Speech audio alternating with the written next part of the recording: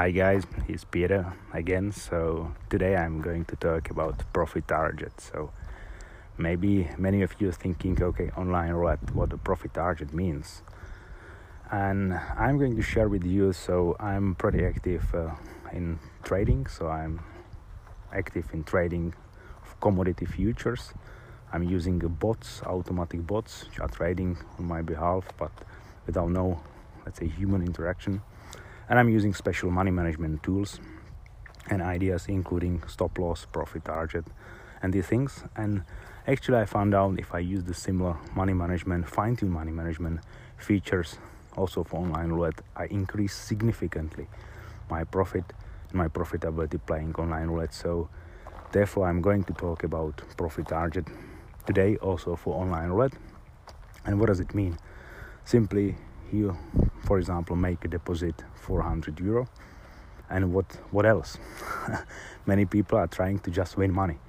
So okay, if you go from 400 deposit and you were lucky somehow and you are currently reaching 500 bankroll, what does it mean? Is it something what is your aim? Is it something what you want? You take everything out and you are done, or what's that?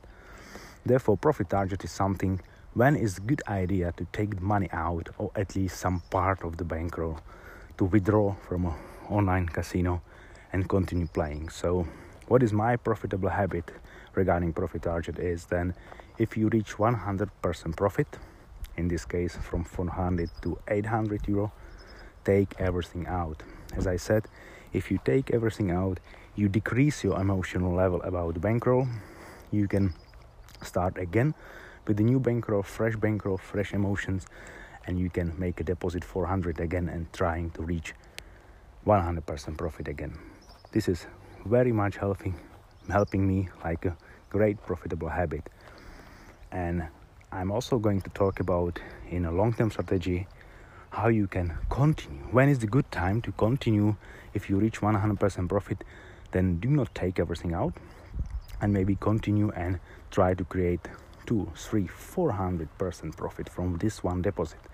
But it's only good idea in certain circumstances or situation, and I'm going to talk about it during episode for long-term strategy.